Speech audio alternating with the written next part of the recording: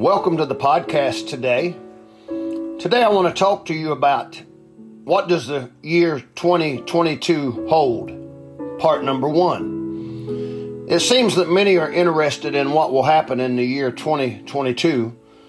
People seem to be captivated and fascinated by wanting to know what will happen. Unfortunately, people look to the wrong place for the answer.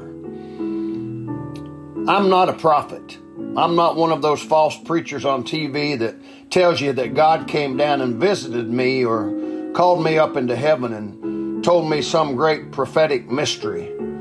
I don't believe in that. I'm not one of those fortune tellers that gives you predictions about what will happen in the coming year. I don't believe in them either. However, I am a preacher, and I do know some things that will happen in the year 2022. I know these things because the Bible teaches me these things.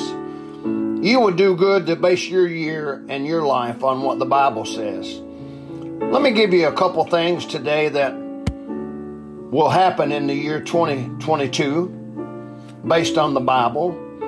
Number 1, Satan will continue to deceive.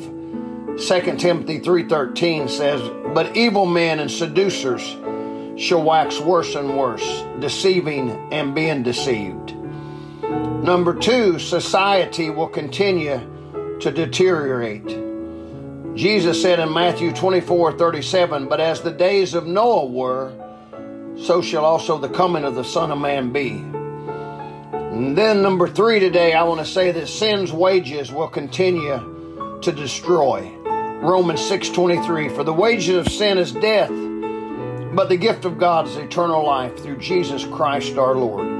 The best advice I can give you for the coming year is to get saved and give your life to Jesus. Trust in the Bible and live your life according to its teaching. May God bless you today.